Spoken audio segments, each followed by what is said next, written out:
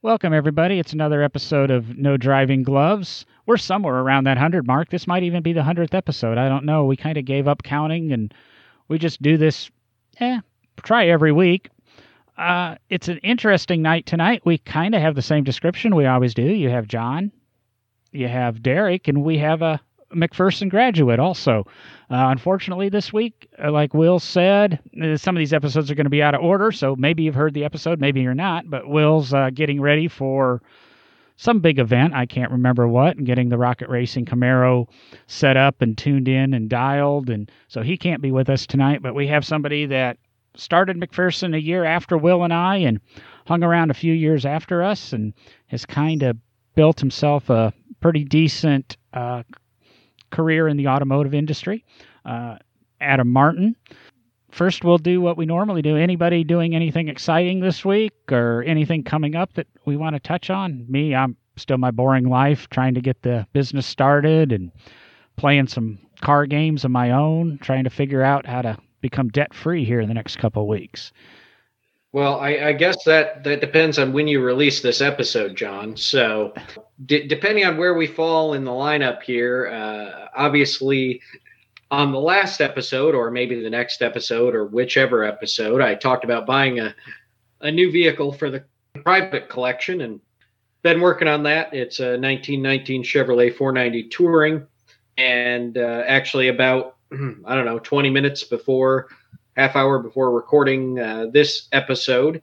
The engine was seized when I purchased the car. It is no longer seized and it is freely rotating. So that was exciting. And for anybody that's listening, we're recording this the week before Labor Day. At work, we are celebrating the 25th anniversary of the National Corvette Museum with about 10,000 of our closest Corvette friends. If anyone's in the Bowling Green area, the traffic is a little rough right now. So far, it's been a blast. It's the first day. Going back tomorrow for the second, and we're just going to have a good time celebrating 25 years of the museum. So my week's been pretty hectic, John.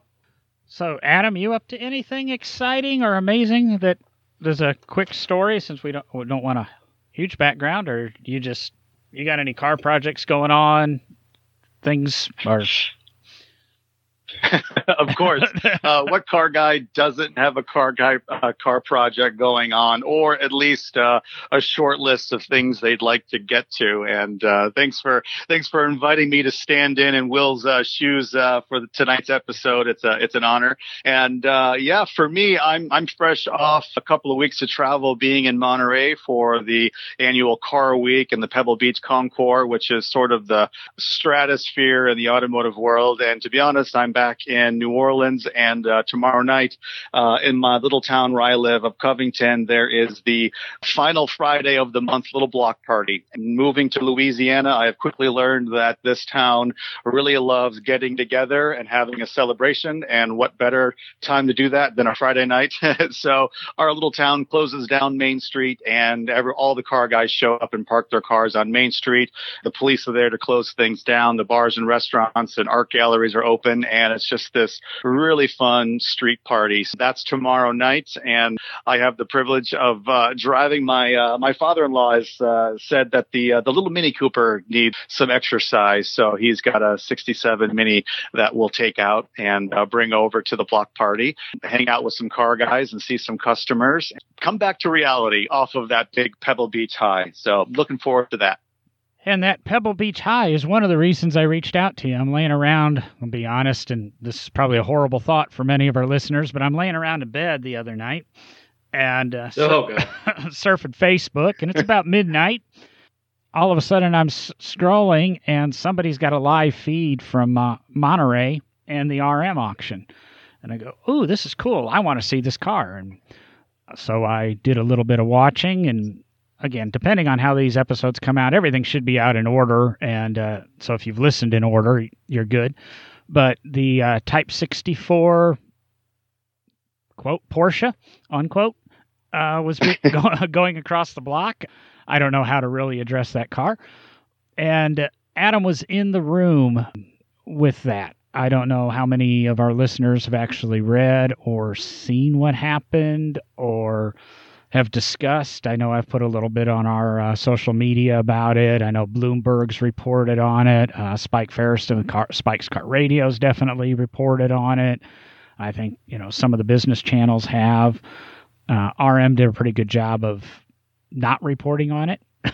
And Adam, do you want to give a little rundown of what happened that night and kind of what the take is? As I've said, the press has said one thing, but it's always nice to have somebody's in the room, because I heard, people booed and walked out of the room, and it just was detrimental to even the remainder of the evening for the auction.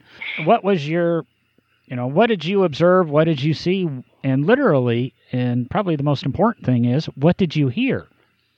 Sure. Yes, this was a Monterey like no other in many regards. I've been going to Monterey for at least 18 years now that I can count. It's an automotive event that I look forward to year over year. I mean, it really is the epicenter on many levels, from Concours de Lemons to the Concours d'Elegance at the 18th Fairway at Pebble Beach. It is where I can really exercise my wholehearted automotive enthusiasm to race cars, to the brass era, to sports cars, and then you've got the elegant stuff that shows up at the Quail or at Pebble.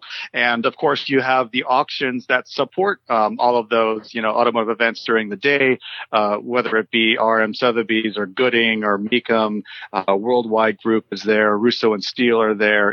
It's really a lot of fun. So for me, I try to get everywhere I can on the peninsula to try to soak it all up, because it's so intense and so exciting. And, it's like Christmas Day every day for about a week for me out there. Heading into RM Sotheby's Saturday night, I mean, it is prime time. It is just like, every other year or every other major Concours weekend, like Amelia Island or even in Scottsdale for the auction week there. Timing is everything. And so there are key times in the auction schedule, where they're going to kind of benchmark these cars throughout the lineup of vehicles being sold that night. And they staged this Type 64 to be the sort of the bookend or the hero car for Saturday night. Rightfully so. They've spent a lot of money to market, to advertise it. It's certainly a significant car in automotive history. It's got a lot of famous people touching it. It's got a famous name on it. There's lots of public opinion. Getting to the evening, it was like many other RM Sotheby's nights, Friday night or Saturday night. If you've never been to Monterey, it's at the Monterey Plaza Convention Center. I think that's what it's called. Have all the auction cars outside, out front of the Portola Plaza Hotel. Any Joe Public on the street can walk by, and there's a fence that kind of keeps you away, keeps your greasy mitts off the cars. It's exciting. There are lights. The auctioneer's voice is pumped outside. All the cars are kind of queuing in and getting ready to go into the ballroom. And then after they're sold, they drive out of the ballroom. So being outside of the Portola Plaza for the RM Sotheby's sales is exciting by itself, and it's totally free. And they get to see all the best cars coming and going out of the auction. So, there was that normal excitement of the auction outside taking place. And then as you make your way into the auction room, you need to be a registered bidder or have paid your fee, to buy basically a seat in the room or a place to stand at this point, because during the course of the week, all the other auctions have sort of stopped for the day, and it's just the larger auctions, RM and Gooding in the evenings. And, it's standing room only. And I think RM said they had like 1,400 registered bidders for this sale. I don't know the ballroom could hold 1,400 people. It might be closer to 500. I'm just kind of ballparking it. But everyone squeezes into the ballroom. There's only X amount of seats, and then everyone else is standing in the back of the room and along the sides. So it's extremely crowded, but that's kind of the buzz. That is the feeling, of, kind of what adds excitement, to the frenzy of the auction room, and to be in the room at the time the car sells. Like many auctions, these premium feature cars are now having these wonderful videos made, sort of sizzle reels and commercials for cars. What RM and Sotheby's did is they played a little 30 seconds, wonderful sizzle reel about the vehicle that kind of primes the the audience, and hopefully adds a little momentum into the vehicle to stimulate some bidding. And then the auctioneer welcomes the car to the stage, and it drives in, all by itself. It's remarkably quiet. I've certainly heard side pipe, Cobras drive in. I've heard race cars. I've seen all kinds of stuff drive in. And when they rev the motor, it certainly, gets everyone's attention and usually a round of applause. But this little Type 64 just kind of like putters right in and parks right on the stage. There was some applause and some oohs and ahs from the audience coming in. I was about the third row up, kind of in the middle of the room, having worked my way up through the audience and found some open seats because I knew this was going to be an important sale. So I wanted to be as close as I could without, kneeling at the front of the stage and being shushed away. At this point, auction, everyone's there. Everyone's got their phones up. Everyone is excited. The car's there. The auctioneer's talking about it. And the bidding opens. They really didn't, with many auctions, some of these premium or these important cars, they don't even mention a reserve or even provide like a price range. John, you probably see in catalogs where they provide like a range estimate, right? Yeah. Right. So with this car, they just left it wide open, purchase available upon request kind of thing. The auctioneer was very excited to get it going, open the bidding. I actually shot this live on my phone, did that Facebook Messenger live or the Instagram live, which you saw. I didn't know how important it was going to be to maybe capture the screen, the overhead screen that shows the bidding increments behind the auctioneer and behind the stage, behind the car. So I'm trying to hold my phone up, and watch the auctioneer and to watch the car and to watch the screen and then to pan the room.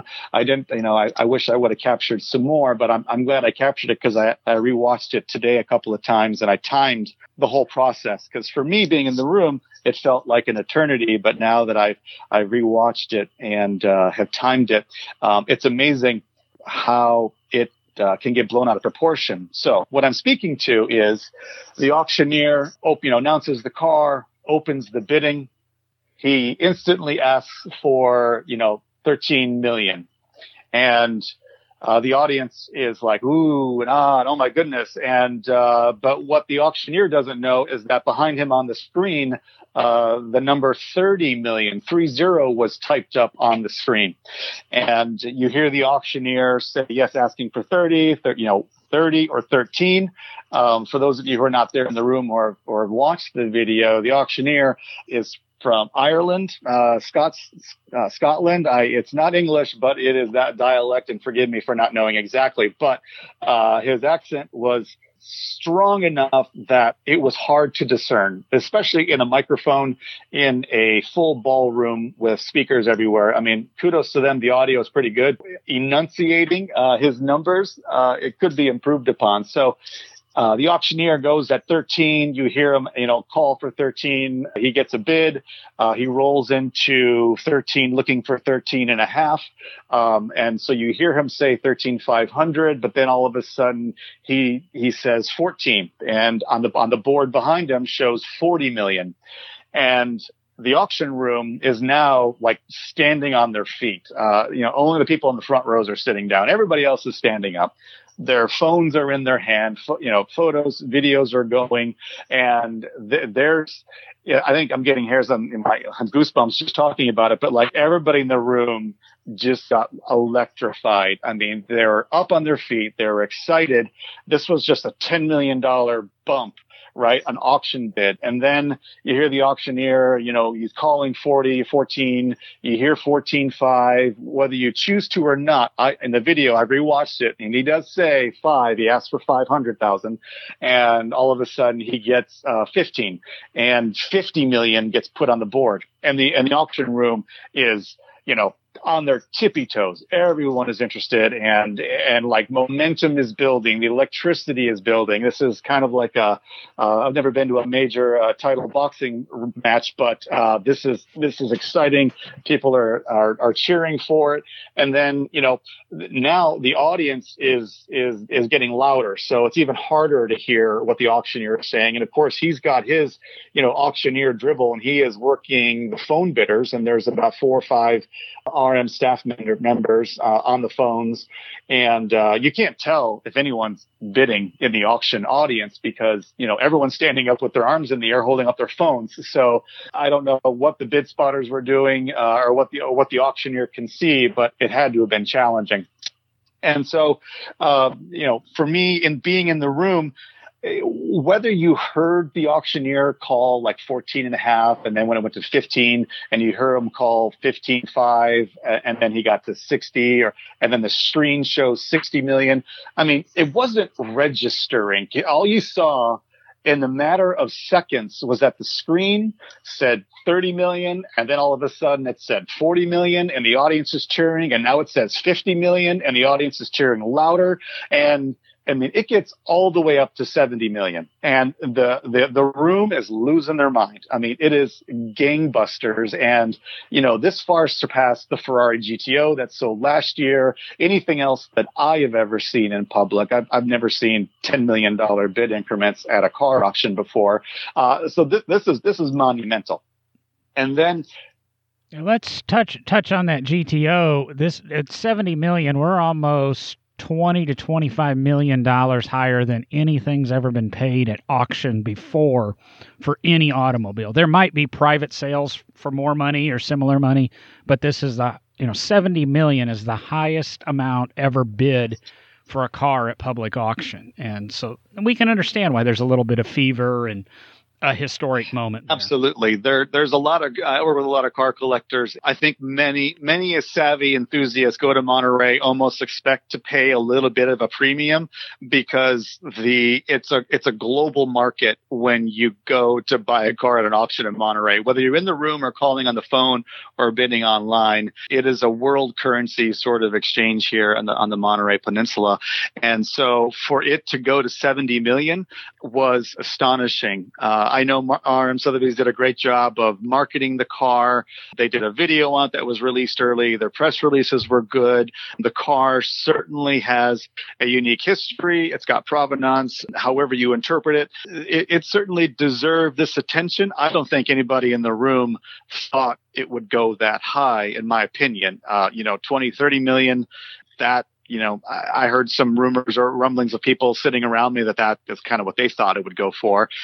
But for it to just skyrocket to 70 million, and I actually used the stopwatch and clocked it. And, based on what I start and stopped it, it was about 1 minute and 10 seconds from when the auctioneer started until the auctioneer basically called timeout. When he realized that the board behind him or on the screen was showing 70 million, he called a timeout and said, no, I need to correct this. I'm speaking. The current bid is 17 million. And so that was about 1 minute and 10 seconds into this. If you put yourself in the room, here's this amazing car. It rolls onto the stage and, the bidding opens and it's 30 million. It's, 40 million, 50 million. This is all a matter of less than a minute. I mean, less than, the time you brush your teeth. I mean, this is just skyrocketed. So for you to multitask and think about, okay, what am I seeing on the screen versus did I hear the auctioneer call for 500? Because that doesn't make sense if he's taking $10 million bid increments. And I think a lot of listeners, and I know myself included, have probably been to auctions where, the auctioneer has called a timeout and clarified who had the high bid or if there was an error. You see it on live auctions. And so I'm glad they did it. It might be an Achilles heel. It may be, this could be a camel, the straw that breaks the camel's back because it's such a significant car. RM Sotheby's is a very significant auction company, and it's going to be interesting to continue to read and see what the public opinion is on the result of this. To the auctioneer's credit, he caught it, basically rewound down or actually the auctioneer's mind, he was at 17 million. They readjusted the screen numbers to 17 million. I actually kept filming and ran my stopwatch today. And the auctioneer was working for 17 million for the next 3 minutes and 55 seconds before he hammered it as a no sale. And so this entire process was 5 minutes and 5 seconds, based on my timing from the film that I shot. So this is a lot of action, a lot of information to happen in 5 minutes, let alone approximately 1 minute, 10 seconds that, got out of whack before they could reel it back in. Do you think that had some sort of effect? I mean, we're talking, and even if we give the benefit of the doubt, we had people bidding in the million, $500,000 increments, 13, 13, 5, 14, 14, 5, 15, 15, 5, 16, 16, 5, 17. And we got to 17, and then the board saying 70, and we correct the board, and we just literally spent, and we just watched a car go up in or whatever bid price, $1 million a second. And all of a sudden it's brought back down to $250,000 a second. And it did it deflate the room? Do you think it had impact? Because like you said, he tried for almost 4 minutes, which in auction terms is an eternity. Barrett Jackson runs cars 2 to 3 minutes. Nothing stays on the block more than 3 minutes. And he tried for 4 minutes beyond, so almost 5 minutes on the block to try to go from 17. Right. Even absolutely. 17 and a half. The room, when the auctioneer, called timeout and corrected the screen, the temperature in the room changed. I mean, it went from an emotional high. This is an unstoppable freight train. It literally crashed. I mean, the room, everyone, public opinion turned 180 degrees, and there was moans, groans, there was booing. I have it on video. Everyone was distraught and in disbelief. Like, wait, what a minute? Like, we just went from 30 to 70 million in less than a minute, and now you're taking it all back. Like, don't do this to me.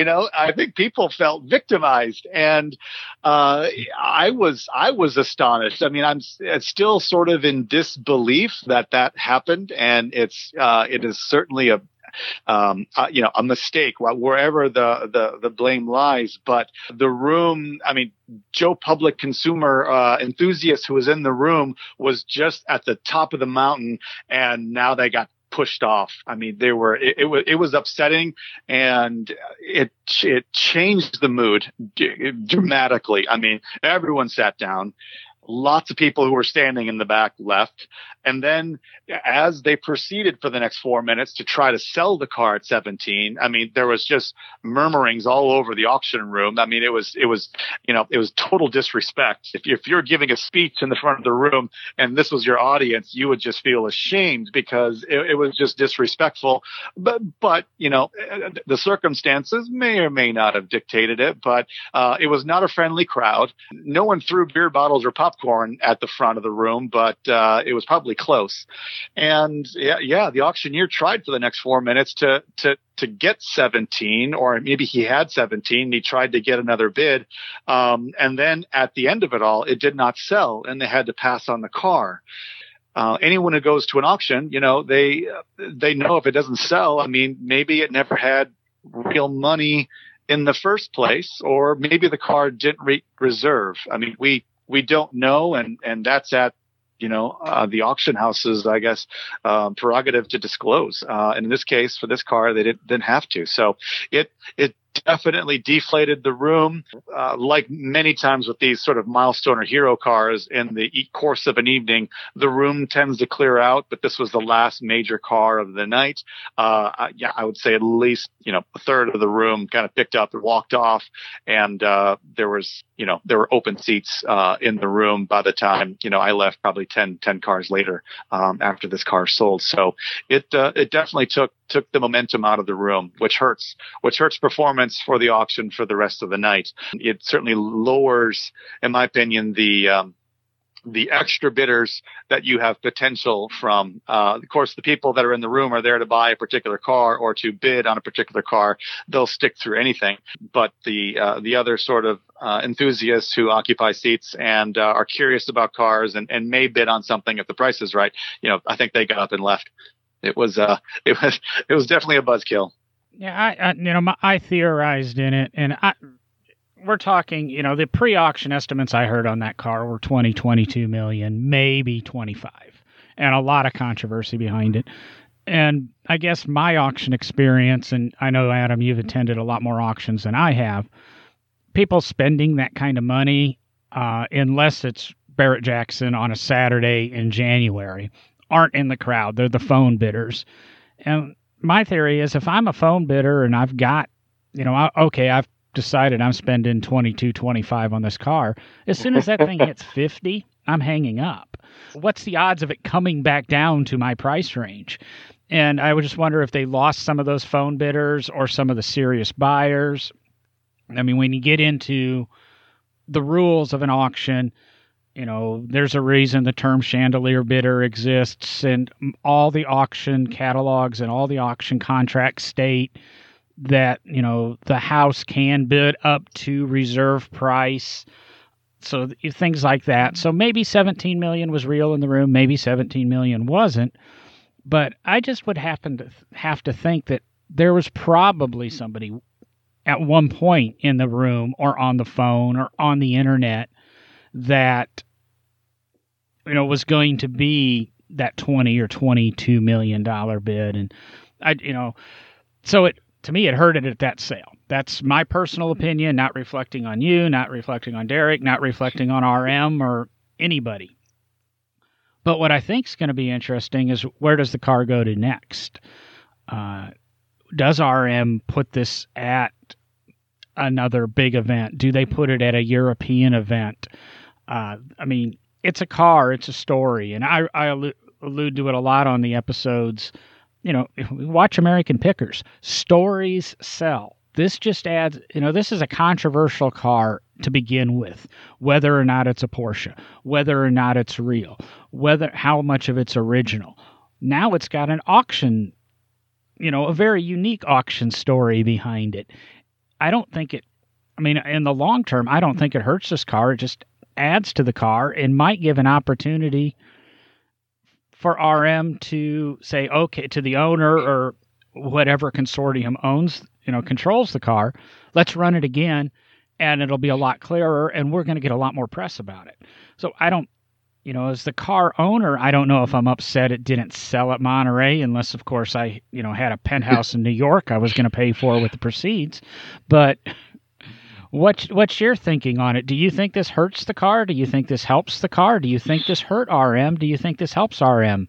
I'm a firm believer in any publicity is good publicity. Just depends how you spin it. And I think RM's done its job of spinning. Yeah, I agree with you. I think any publicity is good publicity. And we have to kind of zoom out from a macro level over the lifespan of this automobile. This is another milestone in its history. I think you and I might have some similar stories when it comes to consulting with car collectors, and it is important for automobiles to have exposure and to be photographed and to be mentioned, from a appreciation standpoint. If you have a rare one-off car that maybe won a particular race or is driven by someone, or it's a one-off coach built, it certainly helps when that car is seen in a magazine, or if it's photographed, or if it gets debuted at a certain car show or concours. I mean, that is just great investment management. The fact that it's an automobile, kind of, it's a head scratcher. Museums do this by having, art galleries and expositions, and, King Tut's tomb's been around the world a few times, I think, already. So it certainly helps. And I know RM's, getting back to your question about it's the auction house's job to have qualified bidders and interested bidders lined up for every car. So I have to believe that RM did their due diligence, and they had real money or real bidders on the phones or in the room or bidding online, ready for this car. And, they demonstrated that they weren't willing to spend that much money, and 17 wasn't going to sell the car that day. That's okay. There were lots of other important cars that did not sell this past, the week ago in Monterey that we're not talking about. And every auction company has a couple of cars that doesn't sell, if not a few more. So it's just timing, right time, wrong time, maybe for this particular car. But long term, this is just one more page in the book of history for this car. And time will tell if it adds value, if it doesn't. I think at the end of the day, all car guys should be buying and enjoying cars that make them happy and fulfill them in whatever reason they're looking to achieve. This certainly has the DNA of Porsche. It's unarguable. What raises the question for me and a lot of my peers is, why hasn't Porsche AG purchased the car? Why is it not in their permanent collection? Why is this not sold privately before coming to a public auction? I mean, there's a lot of unanswered questions that I think myself and Joe Public, may not ever get answers to. And there's only a few people close to this car who might know the real answer. And maybe that comes out, 5 or 10 or 50 years from now in a new book, the untold stories. And then at that point in time, this car is acknowledged and sells publicly. So there's lots of arguments, but you've been to enough car auctions. You see this carousel goes around and around. I think it certainly helps build the story for the car, whether you like it or not. We'll be talking about it for many years, and I think every Porsche enthusiast will be remembering that day, and it goes down in their notebooks for future conversations. It was monumental. I'll give it that. I think we've touched on the 64 quite extensively in this episode.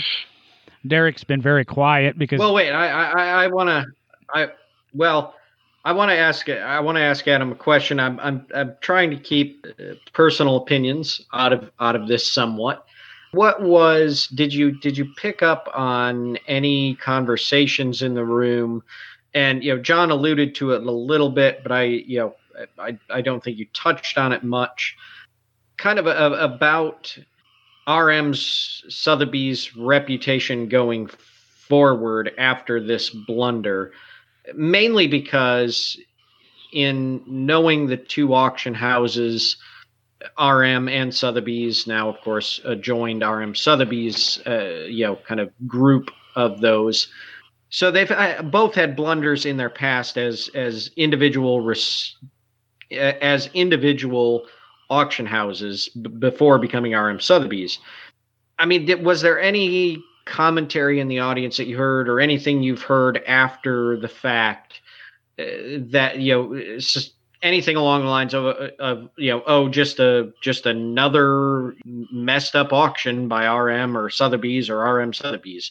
I'm curious because I know some of the history of both companies.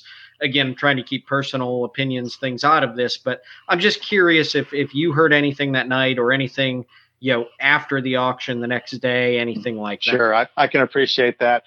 In the moment, like many things, you have to sort of manage your emotional response to, it's sort of this, as I described, the roller coaster, climbing to the top of the mountain and then kind of being pushed off. There were a lot of people sort of in disbelief. The comments, sort of by the people sitting around me, and as I heard later in the evening, they were just shaking their head like, I can't believe, this happened. Rumors of is this like that Banksy thing with the self, destroying artwork, and this is supposed to be a joke, and were they trying to be funny? I mean, I heard some of those remarks.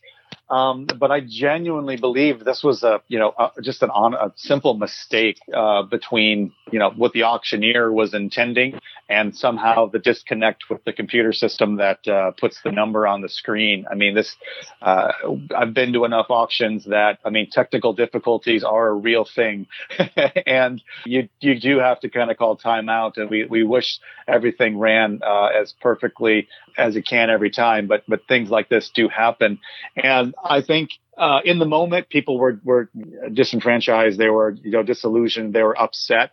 But I think, generally speaking, the next day, at the concours field and the people that I've talked to afterwards, it's just a speed bump in, the road of life. It's just another business is just trying to move along. They had a mistake. They corrected it. In the moment, it was terrible, but it's not the end of the world. I don't believe this is going to hurt RM Sotheby's going forward. I mean, I go way back, not from the beginning with RM, but certainly since 2003 and 4, I've been traveling essentially on the the same circuit as RM Auctions and now RM Sotheby's has. So I know a lot of the staff, and I call them friends. And I know they have good interest, and I think this is just one of those just unfortunate incidents that was with a very significant car. So it's definitely garnering a lot of spotlight and a lot of attention. I know the RM Sotheby's sort of train is moving forward, and they've got auctions lined up, and they're marketing and looking forward to their future auctions. And this will be discussed and talked about. I think people who buy at auctions know the risks.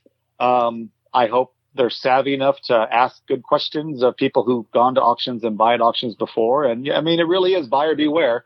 So the one car, the one of one example that you want is only available through an auction. You've got to go there to buy it, or call in. And, RM Sotheby's isn't the only auction company to have issues. I mean, I've certainly been to other auction companies. I'm not sure if you guys remember, but, Russo and Steele had their tents blow over in Scottsdale. I was there as a Haggerty employee at the time, and doing insurance work. And that was Mother Nature at her finest. And, Russo and Steele did a fine job recovering, and they're celebrating 20 years next year. So I think auction companies, especially in the car world, are doing their best. And, it's unfortunate that this happened on such a significant car, but in the long run, I think we'll all move forward, and, they're still going to sell cars, and people are still going to consign with them. You could argue, how successful they'll be, or are they going to get 10% fewer consignments? Are their reserves going to go down? That's so far in the minutia. I don't think we'll know those details. Only the RM team will. Say, wow, what was supposed to be a 10-minute conversation, we really got in depth in. We're about 35, 40 minutes into this, and I think there's a lot of interesting points and thoughts, and just a little bit. It's a fun topic, and say blunders or happenings. Instead of using the words blunders, happenings like this don't happen every day in the collector car world, or at least don't happen on this scale. Like Adam said, I have seen them bring back bids and correct bids, but usually it's not on a $15 or $20 million car. It's on a $30,000 GTO. Yeah, absolutely. Things like that. And usually you don't reduce it by like 30 million. That's that Corvette math. That's like 53 million. We reduced it. It certainly was an automotive happening, and it will sort of benchmark, I think, the times. If you want to get real high level, you look at the overall performance of the auctions this past week in Monterey. Their numbers were down compared to the 2008 equivalent week. So, what is the overall market sentiment? You could tie a lot of things into this and symbolism about the significance of this car. What I'm here to say is that the automotive action on the peninsula, Monterey Peninsula, was still exciting and exceptional. Enthusiasts were out driving cars, showing at car shows. There's more and more young people on street corners taking pictures. I mean, this automotive paparazzi, I'm not sure if you guys have talked about it before, but me as a car guy, sort of concerned about the next generation of automotive enthusiasts and what is their gateway into the automobile world. Young boys and girls, 10, 12, 13, 15, 20-year-olds, I see all the ages. They're on street corners taking pictures of stuff, and they've got a social media presence. They've got Instagram accounts, and they're happy to take photos of stuff. I wasn't taking pictures of cars. I was in the garage working on cars. But if it takes, a young person to see a Bugatti Veyron go by and to get them excited and for them to take out their phone, take a picture and post it, then I think the future of the automotive hobby is going to be just fine. It'll certainly evolve and change, but I think we're building enthusiasts. And as I looked at the demographics in the room that night at RM Sotheby's with that Type 64, I mean, there there was a huge range of ages. I mean, I saw, young kids holding mom and dad's hand walking down the auction aisle to find their seats. And I saw, the traditional 60, 70-year-olds that, are there consistently, buying, large cars and stuff. So the overall, I feel the hobby is still, our core enthusiast group is there, enthusiastic and excited about cars. It just wasn't packed to the gills as it usually has been over the last, probably 10 years. So let's saunter off of the RM and the Type 64 and some of that auction stuff, and kind of enjoyed having you as your commentary here, Adam, and I'm sure I want to have you back on the show to kind of chat cars with excuse me, Derek and I sometime. We're, about 42 minutes, 41 minutes, depending what editing does, into this episode. You kind of, and I'm going to, I guess, take creative license here because I'm the host and it's my show. You kind of operate a You similar... said it was our show. No. Yes, it's our show. That's what she said. You operate kind of you kind of operate a similar business to what I do in some of the automotive consulting and advising, but you have a much more extensive background in insurance, and that's, I think, a bulk of what you want to do. And would you want to tell us a little bit about what your day job is and how you fit into this automotive collector car world is, and potentially some of what either your business does and what some of the goals of your business are? Because I think over the years as we've talked, I kind of get an idea of what you want to do, but let's hear it from you and get Derek to answer some questions in that. And I don't want to get too deep into insurance and stated value and any of that. We're going to do an insurance episode, and we'll probably have to have you on either as a commentator or maybe even a moderator. But go ahead and tell me a little bit about Martin International and what you do. Yeah, absolutely. Thank you, John. Yeah, Martin International is my insurance agency, and we focus on car collectors at its core. Myself, I'm a car enthusiast, restorer. Like you mentioned in the opening, I'm a McPherson College graduate, and I'm grateful for that automotive experience, and it kind of catapulted me into this great sort of automotive world. And from my days at McPherson College, I transitioned over to Hagerty Insurance, where I worked with Hagerty for 10 years with McKeel and a number of other amazing people. And I ran their private client services department and later helped build and develop the Hagerty Price Guide and the valuation tools and the Vindicator, which is a free public service that Hagerty continues to offer today. So I'm a hands-on car guy. I still have the first car I ever bought, my 68 Camaro. I still work on that in the garage and enjoy that. So I take care of car collectors because I share their same passion and their same skin knuckles, and I have a penchant for details and data and information, and that comes to be very important when it comes to looking at insurance paperwork and looking after car collections. So the core of my business with insurance starts with the car collection, but being an independent agent, I offer many other lines of insurance. So I take care of car collectors in their homes, their boats, their watch collections, their tools, even their airplanes and their horse ranches. It doesn't matter. Once you find someone you like working with, you strike up that rapport, and I bring value to that car collector by looking after all of their insurance.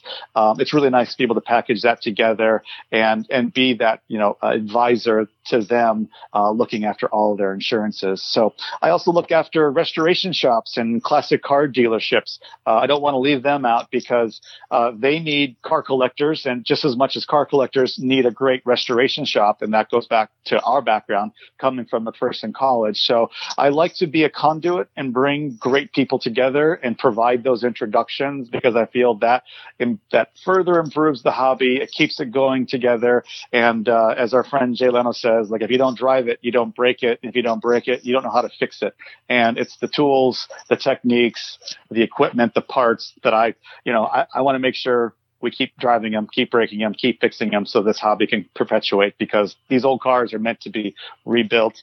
And if they do have an accident, I'm there to kind of catch you, pick up the pieces with the insurance, and help you get that car put back together. So that's my day job. That's what I like doing. I get to work with people all across the country and internationally. People are shipping their cars to the U.S. to do driving tours. You need insurance to do that. If you want to ship your car overseas and do Goodwood, if you want to do the Mille Miglia, if you want to go to Australia, there's all kinds of special insurance you need to have for that. So I'm your go-to guy when it comes to doing anything fun with your classic car on the insurance side of things. And I kind of liked it when you said, because this is how I'll get us to our next episode, when you were referring to Leno, and if you don't drive it, you don't break it. If you don't break it, you don't know how to fix it. And that's what Derek gets into. And as Derek alluded earlier, that's what he enjoys, and trying to get these cars set up for certain events in his future. And, unfortunately, in my case, if they break, I sell them. But I want to say, and this is something for Derek to think about, because Derek didn't meet you. Let's see here. Derek probably met you about an hour and 15 minutes ago for the first time by voice, other than a passing at a conference a few years ago. There's an old story I remember about you, and I don't know if I was still in school or I just got out of school, and I don't know who told it to me. But you were on a tour with a group of guys, and I can't even remember what type of cars, but it was in Florida, and you got going along, and somebody's car broke down, and it probably happens to you all the time. And you helped them rebuild their axle or something on the side of the road so they can complete the tour and that. And that sounds a lot like Derek, and even sounds a lot like Will, and and that you've done these tours and participated in these, good reputable tours and things like that. And you're really you're like me and have the clean, I would say polo shirt and slacks kind of day job, not necessarily suit and tie, but you're beyond me and a little bit into that Derek thing where you really like to get down and dirty too. And, really get involved. Is that a made-up story I have about you, or is that no? That's spot on. In fact, I can think of 3 stories off the top of my head where I've been on a rally and stuff breaks, and it's you got to help, right? Everyone's got to finish. Everyone needs to get to the next spot or to get somewhere safe. And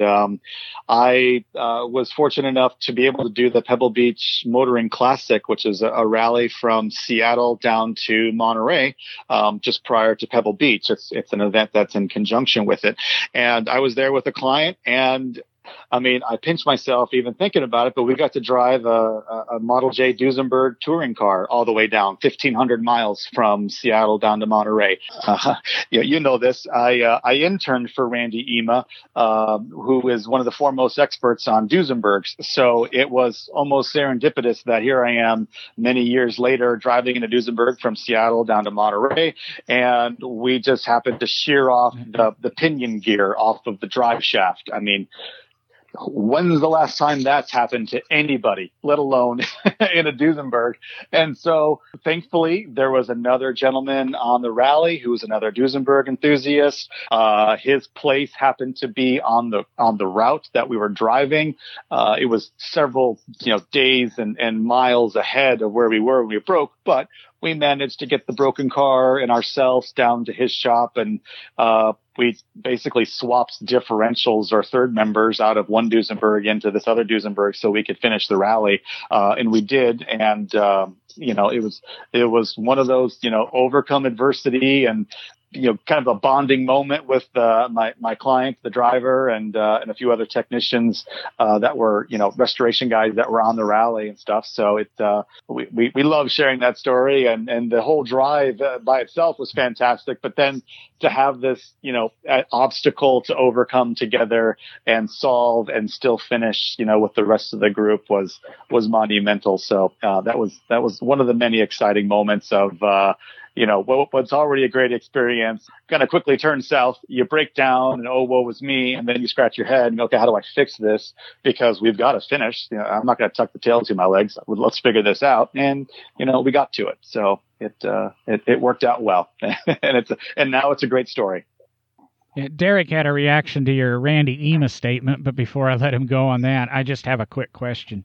So when you break this Duesenberg down on this tour, do you like flatbed it, or do you just chain tow it? Do you just wrap a chain around another Duesenberg's bumper and drag it the rest of the way to the guy's shop? That's a scary picture to think about, but no, in this particular instance, given our location and all these, reliable and inner city, professional enclosed transporters going from Seattle down to Monterey, we were able to basically grab an open spot on one of these trailers just by pure luck. And they got us from where we broke down to this repair shop, this collector's, collection where he had a hoist, where he had tools, where he had a spare Duesenberg that he wasn't using that we could pull the diff out of. So the stars truly aligned in order for us to kind of pull this off, and it worked out quite well, and we finished. Yes. Spare Duesenberg that you're not using. First world problems, right? That's one of my biggest problems is my spare Duesenberg I'm not using. Just, one of these days, I might use it. It's just a good redundancy system, right? I mean, if you're going to have one Corvette, you might as well have two, that way you're never without. So that is true. Yeah, no, John, of course, Adam, John and I are also kind of staring at each other blankly on video here. Unfortunately, for some reason, John likes to do that. I think it's to keep me and Will in check when we're actually all three together. But yeah, I had a bit of a reaction to you throwing out been an intern for Randy Ema. Randy Ema's been a friend for quite a few years. Yeah, it kind of shocked me to hear you had interned with Randy, and he's a great guy. And actually in the pre-show, and most of our listeners know, I mentioned I have that 1923 Peerless V8. And that is the reason I have that car is due to Randy Ema. He is a good friend and someone who actually aided in the acquisition of that car for my private collection. So, it's always great to hear other people that have had the opportunity to know Randy and get to work around. Oh, that's just outstanding. It just goes to show how incredible the automotive world is, and good people finding good people and finding good cars. So I'm so glad to hear that you've got a fun connection to Randy. I just saw him a week ago in Monterey and stuff. So he and Cecil, one of his guys, are up there. So it's so fascinating, so cool. Okay, we've got two hosts that know Randy. When's he guesting on the show? Wait, John, did you catch the part where Adam said it's good that, good to know that good people find each other? See, Randy's one of those good people, and there's a reason you probably don't know him, but Adam and I do. So. Oh, good people, not great people. I understand now. That's a stretch. Oh, I love it. Do we have another story we want to hit? Because we're right about that 60-minute mark and kind of like to wrap it up. I would say... No, I mean, Go ahead, Dick. Mm-hmm. Go ahead, Adam. I was going to ramble on just, my opinions on like rally and touring and using cars, if that's appropriate at this time. Or if you want to save it. No, we don't use cars. Yeah, I don't use them. But John doesn't use his cars. Yeah, go ahead. We can go a little bit longer. Let's ramble, and I'm sure Derek will have some input on this. We haven't had a lot of speaking. All right. Well, this episode. It's because I'm anxious to get back in the garage and get working on my car. I will say one of the other interesting things I noticed about the Monterey Week in general were all of the automotive driving tours that have, started in various cities and then converged on the Monterey Peninsula. So they, in addition to the Pebble Beach Motoring Classic, which are cars eligible to show on the Pebble Beach lawn, mostly European sports car classics and things of that nature. But there was the Fuel Run. There actually was a Seattle to Monterey run full of other exotic sports cars. And then I don't recognize, there's a few other stickers on the sides of doors of car groups that had driven in. And that's what I find most enjoyable about the car collecting hobby is actually getting out and using your cars. I think we all enjoy going to a car show or a concours, but I'm not the type to sit in a lawn chair behind a car and talk to people. I'm rather more proactive and find great enjoyment about driving our cars and sharing them with others. And I've been fortunate enough to be able to do the Colorado Grand and the Copper State 1000 and the Mille Miglia and London to Brighton, and there's nothing for me more fun to share it with other people, whether it's at the gas station and letting that curious kid come over and sit in the car and ask you questions and take their picture. And, I'm not hyper protective of all my stuff. Like I don't want you to scratch it intentionally, but things happen, and hey, that's what you got insurance for. So, for me, the hobby is going to perpetuate itself. And, I think we will find future value from cars that we can do something with, whether it's a race car at a private racetrack or if it's a car that is, has the latest Mr. Fusion, from Back to the Future, so it can run on tomorrow's roads. But I'm a big believer in getting cars out and using them and sharing them to maintain, positive public opinion for old cars on roads. But as well, as I said before, that if you got to drive them because you got to break them because you know how to fix them and we need parts for them. And it just helps our sort of automotive economy keep rolling forward and growing healthier and healthier year over year. So I'm sure both you guys like driving your cars, and you probably get together with some of your friends, I hope, and go cruising around. Friends? I'm going to surprise everybody and say, I do. You don't have a car to drive, John. You just go beg for rides. Yeah, but my newer under warranty stuff. No, what I was going to say earlier, and I want to jump in right now, Adam, not meaning to cut you off or anything, but it's been really interesting having you on the show because not only you gave us a in the room play-by-play run on what happened at Pebble, but so much of what you touched on kind of there in the last couple minutes is a lot about what we talk about on the show about getting the younger generation involved. We always talk about some topic, but we almost always wind up talking about exactly what you've thrown out there. And that's for us, that's a big part of this show is, we're going to talk about whatever topic is at hand that night, but we don't, again, that no driving gloves motto. We are all pretty open with our feelings about things. It's a kind of a gloves off approach, but it also means that, the topic might go anywhere as we talked about in the pre-show. It's just, it's refreshing that we kind of keep stumbling upon people that, are in the industry, in the field somewhere of this, automotive, especially vintage automotive field of whether it's, restoring the cars, museum work, insurance work, whatever portion of this world that you're in, that are attempting to encourage the younger generation through any means to get involved in this. And, also to look at it from a different perspective. I think we've talked about it on the show a couple times. Too many people think that the only way to get the younger generation involved is to force them to work on the cars or, do something, hands-on or physical with the vehicle. But that's not the only way. It's like you said, there were 10, 12, 15-year-old kids standing on the street corners in Monterey and probably down in Carmel and all the different places there around Pebble Beach during that, week of events, taking pictures, making social media posts, oh my God, I saw a Bugatti Veyron or a Chiron or, a McLaren or whatever, whatever's out there.